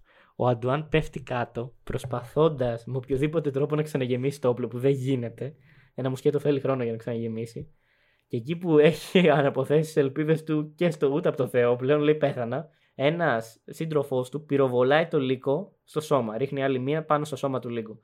Ο λύκος φαίνεται να μην τον έχει επηρεάσει. Κάνει μερικά αργά βήματα, αλλά πλέον φαίνεται ότι είναι πιο αργά από τα προηγούμενα, προς τον Αντουάν και σοριάζεται μπροστά του. Ο λύκος είναι νεκρός, Θέμη. Σύντομα κυνηγάνε και καταφέρνουν και σκοτώνουν την ίδια βραδιά και το κουτάβι και το θηλυκό. Οπότε φτάνουμε στο τέλος της ιστορίας μας. Όχι. Αλλά ο λύκος ταριχεύεται και πάει στο Παρίσι. Με το που πάει στο Παρίσι, το χώνει στο Λούβρο από όλα τα μέρη. Πρώτα στις Βερσαλίες και μετά στο Λούβρο. Όλοι οι επιστήμονες της εποχής, οι ζωολόγοι, αυτά λένε ότι εξαιρετικό δείγμα αυτά. Τεράστιο είναι. Όντως νομίζω υπάρχει ακόμα. Και είναι ένας πάρα πολύ. Είναι, ξέρω εγώ, 3 φορές περίπου το μέγεθος ενός κανονικού λύκου. Είναι ψιλομεγάλο. Αλλά δεν είναι αυτό που κάποιοι δηλαδή απογοητεύονται. Δεν είναι και αυτό που περιμένανε, γιατί κάποιοι είχαν θεωρίες ότι ξέρω εγώ είναι καμιά ίαινα που το έχει σκάσει κανένα λιοντάρι που έχει σκάσει από κανένα θηριοτροφείο, κανένας ευγενή, είναι κάποιο υβρίδιο ή είναι ο σατανάς που λέγαμε και πριν. Τώρα ένα απλά μεγάλο σκυλί δεν είναι αυτό που περιμένανε οι περισσότεροι. Όμως με ρώτησαν τελειώνει η ιστορία. Δεν τελειώνει. Ξέρεις γιατί? Γιατί, φίλε Θεόδωρε? Γιατί δεν σταματάνε νεκροί να εμφανίζονται. Πεθαίνει κι άλλος κόσμος. Δώσε μου μισό λεπτό, πρέπει να συνεχίσω την έρευνά μου μάλλον. Πρέπει. Και μάλιστα, Θέμη, μόνο θα πω αυτό για την έρευνά σου. 1,5 χρόνο μετά έχουμε ακόμα νεκρούς. Εμφανίζονται νεκροί σε τακτικά διαστήματα για 1,5 χρόνο. Όπου ένας τοπικός κυνηγός σκοτώνει ένα δεύτερο λύκο. Έχεις κάτι, βλέπω, έχεις βρει κάτι. Ναι, νομίζω. Έχουμε όνομα, γιατί δεν το έχω καλά. Το βρήκα. Ζαν Σαστές. Ο Ζαν Σαστές, λοιπόν. Πάλι Γιάννης. Πάλι, πόσους Γιάννηδες έχει αυτή η Γαλλία, πόσους Γιάννηδες έχει? Σαν την Ελλάδα. Φωνάζει Ζαν και γυρνάνε όλοι. Άμα λέγονται και Παπαδόπουλοι. Έχεις λοιπόν τον Ζαν, ο οποίος σκοτώνει ένα δεύτερο λύκο. Ημερομηνία έχουμε? Γιατί εγώ βρήκα κάτι. Έχω 1,5 χρόνο μετά, απλά δεν έχω ημερομηνία εδώ. Εγώ έχω 19 Ιουνίου 1767. Αυτό. Είμαστε κοντά 2 χρόνια από την αρχική τέτοια, όντως. Ωραία. Έχουμε λοιπόν αυτόν που σκοτώνει το λύκο, ένα δεύτερο λύκο, και τον πάνε πάλι στους ειδικούς, ξέρω εγώ και αυτά. Και λένε ότι τελικά αυτός ήταν ο original λύκος. Φέρνουν και κάποιους μάρτυρες από αυτούς που είχαν ζήσει, από τα παιδιά που πήγανε σχολείο και αυτά με υποτροφία. Και ήδη λένε και αυτοί ότι ναι, τελικά αυτός είναι ο λύκος, όχι ο άλλος. Κοίτα, εδώ λέει ότι ο λύκος αυτός δεν είχε τα χαρακτηριστικά όμως με αυτό που περιέγραψε στην αρχή. Ήταν απλά ένας. Όχι, δεν ήταν λύκος ακριβώς. Ήταν ένα μεγάλο ζώο το οποίο είχε κόκκινη, λευκή και γκρι γούνα. Περίμενες ομιλώντα λύκο με φωσφορίζοντα μάτια και οπλές? Κοίτα, περίμενα τις οπλές και τα φωσφορίζοντα μάτια. Για το να μιλάει, εντάξει, δεν με νοιάζει και τόσο. Ήταν υλικός από τα Lidl, μάλλον. Υλικάφροπος από τα Lidl. Έχει η Γαλλία Lidl. Δεν θα έχει. Γαλλική ακούγεται η λέξη. Όχι, ρε, αφού γερμανικά είναι τα Lidl. Εντάξει, ρε, μπορεί να τον πήραν από τη Γερμανία εισαγωγή. Τι έλεγε ο μπαμπίνος ο προσφοράς? Πήγα στο Γερμαναρά και πήρα 2. Πήραν 2 λοιπόν υλικάφροπους, τα παλικάρια. Και αυτή είναι η ιστορία μας, Φέμη. Έχουμε λοιπόν νεκρό σκυλί. Έχουμε πολλούς νεκρούς χωρικούς. Έχουμε διάφορα άλλα. Δηλαδή γίνανε πολλά. Γενικά γίνει μεγάλο φιάσκο αυτό ότι για μια εποχή δεν μαζεύανε τα σιτηρά. Είχαμε προβλήματα, δηλαδή προσπαθούσαν οι ντόπιοι αρχικά, ντόπιοι ευγενείς και αυτά που διαχειρίζονταν την περιοχή, να βγάλουν ας πούμε, νόμους ότι δεν θα κυκλοφοράνε οι γυναίκες και τα παιδιά χωρίς ένοπλο άντρα δίπλα. Το οποίο δεν γινόταν γιατί έχει κόσμο που δουλεύει όλη μέρα, τα παιδιά αναγκαστικά και οι γυναίκες πρέπει να βοηθήσουν. Συνήθως τα πιο νέα μέλη της οικογένειας, γι' αυτό λέει έφηβες και μικρά αγόρια. Ότι θα πας να φοβώσεις στα χωράφια το βράδυ, τα χωράφια, τα πρόβατα. Κάτι πρέπει να γίνει. Δηλαδή, πολλά λάθη, πολύ ξεφτύλα και από την Αγγλία μετά από τον αγγλικό τύπο και από τον γαλλικό τύπο που αντίστοιχα κοροϊδεύανε. Πώς φαίνεται όλο αυτό? Κοίτα, νομίζω ότι η όλη αποτυχία της πρώτης προσπάθειας να σκοτώσουν το τέρας ήταν ο λόγος που τους απέτρεψε από το να ξαναστείλουν βοήθεια τη δεύτερη φορά. Βασικά, δεν συμφωνώ ακριβώς μαζί σου. Δεν είναι ότι διαφωνώ μαζί σου, αλλά είναι ότι πιστεύω ότι από τη στιγμή που για το κράτος είχε φάει αυτή την ξεφτύλα και έχουν ήδη ένα λύκο νεκρό την πρώτη φορά, εντάξει, μετά φάνηκε σαν να παραδέχονται την αποτυχία τους. Ενώ ήδη έχουν δηλώσει και στον τύπο και στα ξένα κράτη, επειδή φωνάξαν και Άγγλους αξιωματούχους να δουν ότι το κάναμε, τα καταφέραμε. Τώρα δεν είναι λίγο βλακία να πούνε ότι τελικά δεν το κάναμε, κάναμε βλακία και πεθαίνει ακόμα κόσμος. Κοίτα, θα γυρίσω λίγο πίσω στην ιστορία μας που είπες ότι θα το ανέλυσες, αλλά τελικά δεν το ανέλυσες. Θα γυρίσω στον εκδότη της Courrier d'Avignon, τον Φρανσουά Μορένα, αυτόν που σου είπα πριν, ο οποίος νομίζω φταίει για την όλη φρενίτιδα με το θηρίο της Gévaudan. με το θηρίο της Gévaudan. Γιατί ξέρω, μ' αρέσει που βάζει εμένα το πολύ και ξέρω εγώ γαλλικά. Το θέμα είναι ότι ο άνθρωπος έβρισκε όντως άτομα που τους είχε επιτεθεί και μπορεί να επιβίωσαν. Αλλά είχε κάνει κάτι που κάνουν τα σύγχρονα media κυρίως στην Αμερική. Είχε panic actors. Ισχύει. Για να βάζουν λίγη σάλτσα στην ιστορία και να γίνει ακόμα πιο γνωστή. Γιατί σου είπα, είχε περάσει ο 7ετής πόλεμος, έχασαν, αυτός είχε στεγνώσει από ιδέες. Τι να γράψει, τα πήγαμε χάλια, Ναι. έχουμε οικονομική κρίση. Η πολιτική απαγορεύεται και η αριστοκρατία και ο κλήρος. Δηλαδή δεν μπορεί να σχολιάσει τα μισά επίκαιρα πράγματα. Δεν μπορεί να πει για την εκκλησία, δεν μπορεί να πει για τα σκάνδαλα των ευγενών. Τι θα ακριβώς θα πει? Δεν μπορεί να πει για τον πόλεμο που χάσατε. Οπότε έκανε όλη αυτή τη μορφή προπαγάνδα. Εντάξει, βασικά αυτό ήταν panic, ξέρω εγώ, από τα media που το βλέπουμε δυστυχώς ακόμα και σήμερα. Μα σου λέω είχε panic actors. Πραγματικά, φίλε, δεν ξέρω κατά πόσο δηλαδή. Έχεις από τη μία μαρτυρίες και με τις εφημερίδες που λέει ότι ήταν επιθέσεις τόσο βάναυσες που είχαμε κομμένα κεφάλια. Και πολλές φορές δεν ήταν κομμένα κεφάλια, νυχές στο σημείο δηλαδή να βρίσκουν άτομα κομματιασμένα. Δηλαδή να έχουν πέσει κάτω χέρια, ξέρω εγώ, επειδή ήταν τόσο βάναυσο. Και μετά έχει αυτό, άτομα που εμφανίζονται στις εφημερίδες και λέγανε: εγώ επιβίωσα με ένα κοντάρι.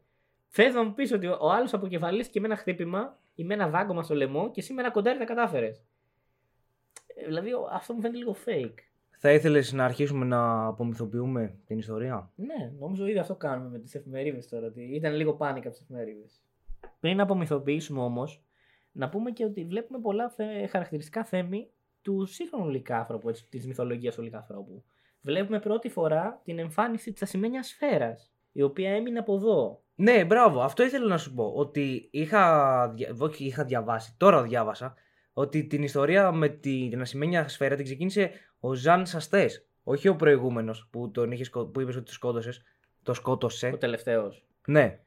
Όχι ο Φρανσουά Αντουάν, αλλά ο Ζαν Σαστές. Αυτός λένε ότι ξεκίνησε τη σύγχρονη εκδοχή ότι ο λυκάνθρωπος πεθαίνει με ασημένιες σφαίρες. Κοίτα, το έχω ακούσει και για τον πρώτο μας κυνηγό και για τον Αντουάν. Δεν ξέρω ποιος από τους δύο ισχύει τώρα. Τα αυτά είναι και λίγο περίεργα να τα προσδιορίσουμε ακριβώς. Αλλά ωραία, ας θέσουμε ότι ναι, ότι είναι και από τους δύο ενδεχομένως. Το ψάξα λίγο γιατί υποτίθεται το Ασίμ σκοτώνει τους λυκάθρωπους. Έκανα μια μικρή έρευνα. Και λέει ότι το Ασίμ υποτίθεται επειδή σχετίζεται με την εκκλησία, ότι την κοινωνία την παίρνουν από ασημένιο κουταλάκι. Επομένως και οι καθολικοί έχουν κοινωνία μόνο το κρασί. Δεν κάνουν κοινωνία με το ψωμί. Το ψωμί αυτοί έχουν κάτι ειδικά ψωμάκια και τα τρώνε μόνο οι ιερείς. Κατάλαβα ποια λες. Ναι, είναι κάτι. Όποιος τα έχει δει, είναι κάτι. Ή σε ταινίες, ξέρω εγώ κάπου, είναι κάτι μικρά ψωμάκια σαν βαφλίτσες, πολύ λεπτές, που το τρώει μόνο ο ιερέας. Ο λαός παίρνει αυτό από το κουταλάκι πάλι, ασημένιο δισκοπότηρο συνήθως, το κρασί μόνο το αίμα. Κοίτα, εγώ θα το πω πιο επιστημονικά και θα έρθω σε αντίθεση με σένα. Νομίζω ότι το ασίμι, όταν έρχεται σε επαφή με το αίμα, υπάρχει μια μορφή οξύδωση. Θέμη, εδώ έχουμε και δύο δίκαιο βασικά. Δεν έχεις καθόλου σε αντίθεση, γιατί υπάρχει όντως επιστημονικός λόγος. Το ασίμι, όταν έρχεται σε επαφή με ένα άλλο συστατικό, το οποίο βρίσκεται κατά πολύ στην κόλαση, σύμφωνα με την χριστιανική μυθολογία, το φιάφι. Μπράβο! Οξυδώνεται. Αυτό δεν το θυμόμουν. Και κάνει άσχημη χημική αντίδραση, το οποίο καίει. Δηλαδή κάνει σαν χημικό καύσιμο. Δηλαδή, αν ρίξει φιάφι σε κάποια υγρή μορφή, ξέρω εγώ, ή κάτι σε ασίμι, θα κάνει αυτό το που ακούς και στο, ξέρω εγώ, αν ρίξει οξυζένια σε πληγή. Αυτό, συν η συσχέτισή του με τις εκκλησίες και αυτά, είχε αφήσει, ξέρεις, ότι άρα αφού φιάφι, ξέρω εγώ, η κόλαση είναι από πλάσματα από φιάφι, πάει να πει ότι κάνει κακό στο φιάφι και σε αυτά τα πλάσματα. Έχουμε λοιπόν αυτό. Έχουμε εντάξει και από αυτό που είδαμε και από την κοκκινοσκουφίτσα, αλλά και εδώ πάλι εμφάνιση ότι οι λύκοι περπατάνε, αυτό το διποδικό. Είναι πιο ανθρωπόμορφη. Ναι, δίνει αυτή την ανθρωπομορφη. Καλά στην κοκκινοσκουφίτσα, βασικά δεν ξέρω αν μπορεί να πει, δεν ξέρουμε πώ περπάταγε, κανένα παραμύθι δεν τα αναφέρει, αλλά μπορεί και μιλάει, α πούμε, και μπορεί και ντύνεται σαν τη γιαγιά, άρα έχει πολλά ανθρωπομορφικά στοιχεία. Αυτό για το μύθο πάντως. Ωραία. Εσύ τι πιστεύεις ότι μπορεί να ήταν το θηρίο της Gévaudan? Δεδομένου ότι έχω βρει καταγραφές ότι αναπεριόδους γινόντουσαν αυτά, δηλαδή απλά λύκοι, ομάδες λύκων, έτσι αγέλες κανονικά, σκοτώνανε κόσμο, απλά σε μικρότερα νούμερα. Το πιο πιθανό για μένα είναι ότι ένας λύκος, επί της ουσίας βαρβινικός λύκος, ξέρεις, που έχει εξελιχθεί καλά και ήταν μεγάλος και δυνατός, απλά σκότωνε λίγο περισσότερο κόσμο. Συν άλλες ομάδες λύκων που κάνανε το ίδιο. Αγέλη ή μοναχικός λύκος? Νομίζω αγέλες, γιατί μα και το μεγάλο που βρήκανε. Εσύ τι θεωρείς, αυτό λέω. Αγέλη. Γιατί και το μεγάλο που βρήκαν το βρήκανε με σκυλίτσα δίπλα, με θηλυκιά και κουτάβι. Άρα δεν είναι ότι ήταν μόνο του. Εγώ πιστεύω αυτό, δηλαδή ήταν κάποιο μεγάλο, λογικά ή δύο, δηλαδή. Λογικά μερικά, γιατί δεν γεννάνε ένα δεν γεννιέται ένα κουτάβι. Γεννιούνται 5-6 κάθε φορά. Επομένως, κάποιοι καλά εξελιγμένοι λύκοι, με την έννοια της δύναμης, της σωματικής αντοχής και αυτά, αρχίσανε και ξέρω εγώ σκοτώνανε πιο εύκολα γιατί ήταν πιο μεγάλοι. Ή αλφα της αγέλης. Ναι. Βάλε μέσα και τους υπόλοιπους λύκους. Είναι και η περιοχή, άμα τη δείτε, άμα την ψάξετε στο Google, ακόμα και σήμερα ξέρω εγώ με δάση, φαντάσου το Μεσαίωνα. Πυκνά δάση, δεν μιλάμε για δασάκια, ξέρω εγώ. Άμα πας στην Καλαμάτα, ένα δάσο που εντάξει είναι ανοιχτό μεν, αλλά έχει δάσο. Ναι, καμία σχέση με τη μεσογειακή. Είναι γερμανικού τύπου δάσος, ξέρεις, αυτά τα πυκνό δάσος που σε κάποια σημεία δεν μπορείς να δεις τον ήλιο από την πυκνότητα των δέντρων. Επομένως, πιστεύω, ήταν αυτό. Ήταν και άλλοι λύκοι, βάλε και κανένα ατύχημα μέσα. Βάλε και σου και κανένα τρελό, μπορεί να κάνει κανένα φόνο, ξέρω εγώ. Και απλά το βρήκαν, όχι λύκος.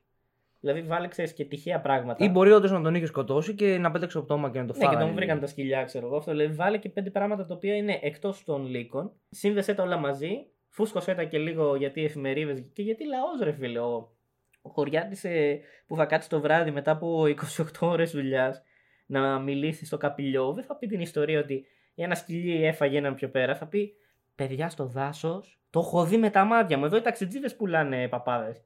Έχω δει ένα τεράστιο λύκο, έχει σκοτώσει 20 άτομα. Και τότε ήταν και αγράμματοι άνθρωποι. Ήταν αυτό. πολύ πιο εύκολο να πιστέψουν σε τέτοιου είδους δοξασίες. Ναι. Επομένως, βάλε λίγο αυτά. Βάλε χριστιανική μυθολογία και φοβίες της εποχής που τους τα βάζει η Εκκλησία.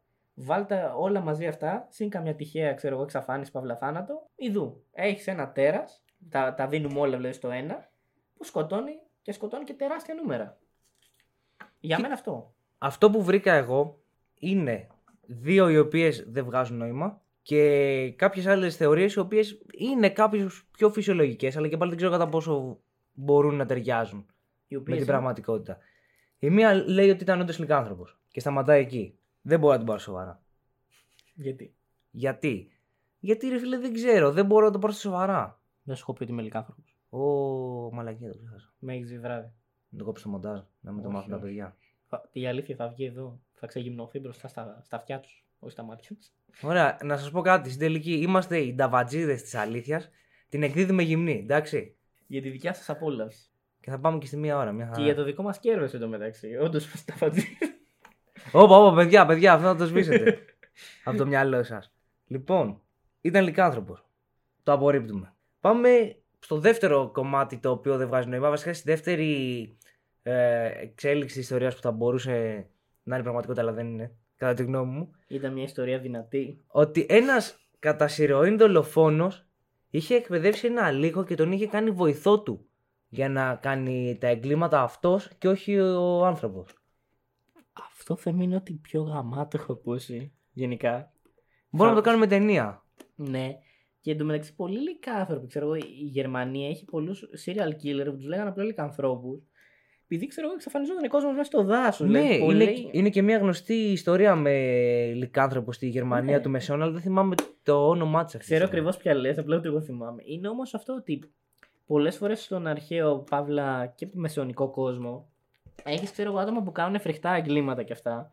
Και απλά επειδή ο κόσμος δεν ξέρει πώς να το εξηγήσει, γιατί η serial killer δεν είναι σύγχρονο φαινόμενο. Είναι κάτι που υπήρχε πάντα. Όσο υπάρχουν άνθρωποι, υπάρχει διαστροφή. Όντως. Επομένως, απλά τα εξηγούσανε. Ξέρω εγώ, γιατί πεθαίνει ο κόσμος στο δάσος, λυκάνθρωπος. Άντε τώρα ψάξε βρες. Τι είναι και ποιος είναι και γιατί. Πραγματικά. Και αν το σκεφτείς και το πώς δουλεύουν αυτοί οι μύθοι και του Wendigo, πρέπει να κάνουμε επεισόδιο, και του λυκανθρώπου και αυτά, είναι άτομα που μεταμορφώνονται σε ανθρώπους. Είναι άτομα εντός της κοινωνίας. Μπορεί να είναι ο γείτονάς σου. Μεταμορφώνονται σε λύκους. Ναι, όχι, ενώ όταν είναι τέρατα μετά γίνονται άνθρωποι μετά. Α, αυτό εννοείς. Αυτό σκέψτε το λίγο, ότι, γιατί η κανονική μορφή είναι το τέρας. Υποτίθεται, δεν είναι ο άνθρωπος που γίνεται τέρας. Πόσο deep ρε μαλάκα. Ήταν τέλειο, είχε απλά deep. Έχεις η αληθινή του μορφή είναι το τέρας. Απλά κρύβεται ως άνθρωπος. Είναι το ανάποδο του Σούπερμαν, φίλε, που η αληθινή του μορφή είναι ο ήρωας και όχι, το ίδιο με το Σούπερμαν. Απλά κατάλαβες, αντί για καλό-κακό. Ναι. Δηλαδή, ο Σούπερμαν θυμίσου λίγο τι κάνει. Όλοι οι άλλοι ήρωες κρύβουν την ταυτότητά του σαν άνθρωποι. Δηλαδή, ο Batman, η αληθινή του ταυτότητα είναι ο Bruce Wayne και μετά πάει και κρύβει αυτή την ταυτότητα ως ήρωας. Ο Σούπερμαν κάνει το ανάποδο. Ο Σούπερμαν είναι ο ήρωας και κρύβεται σαν άνθρωπος. Σαν, πώς λένε, Clark Kent. Ναι, Clark Kent, ο δημοσιογράφος. Και αντίστοιχα εδώ έχουμε το ίδιο με τους λυκανθρώπους και με τα Wendigo, ότι είναι τέρατα τα οποία κρύβονται ως άνθρωποι για να μην τα καταλάβουμε, για να μπορούν να φυτοζωούν από την κοινωνία μας. Κοίτα, μπορεί να κάνω λάθος, αλλά έχω την εντύπωση ότι το Wendigo, όταν μεταμορφωθεί σε Wendigo, δεν υπάρχει γυρισμός. Μένεις εκεί πέρα μεταμορφωμένος μόνιμα. Επειδή απλά σε έχει κυριεύσει το μίσος και. Το κανιβαλισμός, είναι και κανιβαλισμός. Όχι ο κανιβαλισμός. Περισσότερο αναζητάς την εκδίκηση. Είναι το μίσος που σε μετατρέπει σε Wendigo. Το Wendigo, παιδιά, θα σας το φέρω σαν θέμα. Είναι πιο πολύ βασικά έχει με τον κανιβαλισμό. Ότι έχεις φτάσει σε αυτό το απόγειο απαθροπιάς, ότι μπορείς να φας κάποιον από το είδος σου. Αλλά είναι στην αρχή μπορείς να μεταμορφώνεσαι. Δηλαδή έχει μία φάση που είσαι ακόμα, δηλαδή γίνεσαι άνθρωπος όποτε θες, γίνεσαι και Wendigo. Μέχρι ένα σημείο. Μετά από εκεί και πέρα, όσο ενδίδεις σε αυτή την σκοτεινή επιθυμία, δεν μπορείς να μεταμορφωθείς πια. Δηλαδή, μια και καλή γίνεσαι τέρας. Okay. Αλλά έχει και αυτό τη φάση του λυκανθρώπου, δηλαδή το γίνομαι από που δεν γουστάρω. Αυτό πρώτη φορά το ακούω. Ξέρω ότι.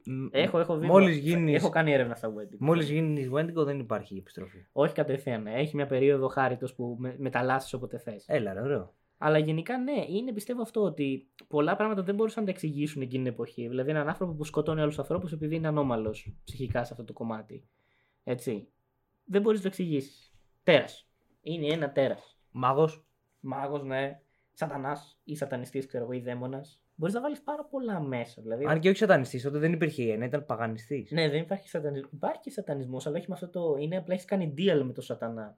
Ξέρεις τι, ο σατανισμός νομίζω άρχισε να γίνεται πιο ευρέα γνωστός από τον Άντων Λαβέι. Ισχύει. Είναι γενικά πιο σύγχρονη ο σατανισμός είναι πιο σύγχρονη έννοια. Εντάξει, ρε Μπίτσο, όλα πάνε καλά. Και κάπου εδώ η εκπομπή. Όχι, δεν τελείωσε. Δεν έχει τελειώσει. Έχω να πω και τα σενάρια τα οποία μπορεί να είναι πιο κοντά στην πραγματικότητα. Όπως και με το λυκάνθρωπο, κυρίες και κύριοι, δεν έχει τελειώσει. Λοιπόν, πιο κοντά συμφέρον του πραγματικού τώρα. Μπορεί να ήταν κάποιο εξωτικό ζώο το οποίο απέδρασε από εκεί που το φιλούσαν. Που το αναφέραμε, ναι, κάποια ήενα, κάποιο. Ή λένε ότι η χέτη που είχε αυτή η παράξενη, γιατί σύμφωνα με κάποιες μαρτυρίες είχε μία μαύρη λωρίδα στην πλάτη του, μπορεί να ήταν κάποιο νεαρό λιοντάρι. Και γι' αυτό να εξηγείται και η χέτη του, η οποία ήταν λίγο κάπως παράξενη. Ναι. Και ξέρεις, οι Γάλλοι δεν ήταν εξοικειωμένοι με αυτά τα πράγματα. Δεν ήταν όπως εμείς τώρα που ανοίγεις τον υπολογιστή σου και βλέπεις, ξέρω εγώ, λιοντάρι πώς είναι. Ενδεχομένως, γιατί νομίζω το ανέφερα κιόλας. Είναι αυτό ότι λέγανε. Εν τω μεταξύ, η αγαπημένη μου λέξη, μανάζερι, είναι το θηριοτροφείο. Ότι έχει φύγει από κάποιο θηριοτροφείο. Υπήρχε αυτή η θεωρία. Και περιμένανε κάποια υγιεινά, κάτι δηλαδή. Αυτό εννοώ. κάποιο εξωτικό τέρας, ρε παιδί μου. Αυτή ήταν η απάντηση υποτίθεται των διανοούμενων της εποχής. Είναι ότι έλα μωρέ τώρα σατανάδες και βλακίες. Είναι τώρα κάποιο θηρίο που ξέφυγε από κάποιο πλούσιο και δεν θέλει να το πει. Και η άλλη εκδοχή είναι αυτή που αναφέραμε, ότι απλά ήταν μια γύλη λύκων. Η Υπάρχει... οποία. Εντάξει, νομίζω ήταν και πολύ συνηθισμένο. Υπάρχει κακό τέτοιο μεταξύ, αν το έχεις ακούσει. Στην Αγγλία, αγγλική έκδοση μύθου για ένα γκόμι, ο οποίος είχε εκπαιδευμένους λύκους, αλλά πάρα πολλούς, τους οποίους ξέρω εγώ τους άφηνε ελεύθερους στην πόλη εκεί που κυβερνούσε, για να πηγαίνουν και να τρώνε τους χωρικούς, ξέρω εγώ. Και σε κάποια φάση οι χωρικοί εξεγέρθηκαν και μπουκάρανε μέσα στο κάστρο και τον σκοτώσανε και σκοτώσανε και τα σκυλιά και αυτά. Και τι κέρδιζε από αυτό? Αυτό τίποτα, απλά ήταν σαδιστής. Δηλαδή είχε εκπαιδεύσει τους λύκους να πηγαίνουν και να του φέρουν τα τομάρια από τους ανθρώπους. Δηλαδή τους έκδερνε, τα έκανε τα πετσαρίες. Είναι αγγλικός μύθος. Α, είναι μύθος, δεν είναι πραγματικότητα. Δεν νομίζω να είναι πραγματικότητα. Είναι τύπου αγγλικό urban legend, όχι urban, μεσαιωνικό, παιδί μου. Ότι από κάποιον εγκαταλειμμένο πύργο, νομίζω στη νότια, όχι, κοντά στο Νότιγχαμ. Ναι. Κάπου προς εκεί, βόρεια Αγγλία είναι το Νότιγχαμ. Είναι μέση, ξέρω εγώ, αν πάρεις και τη Σκωτία μαζί. Αν πάρεις το νησί όλο, είναι στη μέση του νησιού, του κεντρικού. Αν πάρεις μόνο την Αγγλία, το Νότιγχαμ είναι βόρεια. Και ήταν εκεί ένας εγκαταλειμμένος πύργος κοντά σε μια πόλη που έχει αυτό το μύθο ίδρυσης ότι ήταν ένας τρελός ευγενής που αρχικά είχε αυτούς τους λύκους, τους είχε εκπαιδεύσει. Έβαλε να σκοτώσουν όλους τους υπηρέτες και σιγά σιγά δηλαδή τους αμόλεγε στην πόλη και του φέρνανε τα κουφάρια, ξέρω εγώ. Ήταν ψυχανόμαλος έτσι. Και απλά οι πολίτες μια μέρα μπουκάρανε μέσα και τα κάνανε όλα καινούρια. Και γι' αυτό υπάρχει αυτός ο εγκαταλειμμένος πύργος, κάποιο ευγενή εκεί κοντά στην πόλη. Ωραία ιστορία. Εντάξει, τρομακτική πάλι, έτσι πάλι. Αλλά πάλι βλέπουμε το. Δεν βλέπουμε τον λυκάθρωπο με την έννοια που τον συζητήσαμε εδώ, αλλά βλέπουμε τον λύκο ο οποίος εξαπολύεται για να σκοτώσει κάποιον. Και έχει και λογική πίσω από την επίθεση. Δηλαδή δεν επιτίθεται για να φάει, επιτίθεται για να σκοτώσει και να μεταφέρει. Νομίζω αυτό ήταν το σημερινό επεισόδιο, έτσι. Ναι. Εκτός και αν έχεις να προσθέσεις κάτι που είσαι και ο host του σημερινού επεισόδιο. Σήμερα δεν θα πούμε κάτι άλλο, πιστεύω. Είμαστε πάρα πολύ ωραία. Έχουμε πατήσει και μια χαρά τη μία ώρα. Εντάξει, θα κοπεί κάποιο κομμάτι, αλλά είμαστε. Σίγουρα. Είμαστε όμως κοντά στα 50 λεπτά το λιγότερο και 10 λεπτά να χάσουμε. Αυτά. Ελπίζω να απολαύσατε το σημερινό κρύπτο μυθολογίας. Θα έχουμε κι άλλα. Γενικά, όπως είπαμε, ένα μεγάλο ευχαριστώ στην αρχή να το ξαναπούμε τώρα στο Conspiracy Club. Όντως. Και να σας ενημερώσουμε όσοι είστε ακροατές τους ή και τους ίδιους, αν μας ακούτε, παιδιά, και ευχαριστούμε. Σας αγαπάμε πολύ. Ότι αποφασίσαμε να κάψουμε. Έτσι. Ναι, no homo. Αποφασίσαμε να κάψουμε τα θέματά σας. Δηλαδή, ό,τι έχουν τα παιδιά και για εσάς σαν viewers, αλλά και για τους ίδιους για να έχουμε ευγενή άμυλα, δεν θα το ξανακούσετε εδώ. Άντε κάποια πάρα πολύ viral, εντάξει, τύπου βρικόλεγες αναγκαστικά πρέπει να μιλήσουμε και μάγισσες. Αλλά πέρα από αυτά δεν θα κλέβουμε ιδέες ούτε θέματα. Για να μην υπάρχει κορεσμός. Όπως και να έχει με τα παιδιά, επειδή είναι πάρα πολύ καλοί. Και γενικά αυτό μας φερθήκανε πολύ καλά και στη στήριξη και θέλουν και να μας βοηθήσουν να το ζητήσουμε και θέλουμε και τα επεισόδια που έχουμε πει. Έχουμε συμφωνήσει μαζί τους να κάνουμε ένα επεισόδιο εμείς και ένα επεισόδιο εκείνοι, σαν καλεσμένοι. Γενικά αυτό και για εσάς, να μην υπάρχει, όπως είπε και ο Θέμης, κορεσμός, θα έχουμε διαφορετικά θέματα. Όσο μπορούμε δηλαδή δεν θα πέφτουμε στα ίδια. Και αν αναγκαστικά κάνουμε το ίδιο σε κάτι όπως τους βρικόλεκες, θα το διαφοροποιήσουμε όσο γίνεται. Θες να πεις κάτι στα παιδιά φεύγοντας? Τι έχω να πω στα παιδιά εγώ, Να περνάτε καλά, να προσέχετε και μέχρι το επόμενο επεισόδιο ήμασταν οι Star Stories και εμείς σας φανιλίκι. Και φιλάκια πολλά. Αυτό θέλω να μείνει.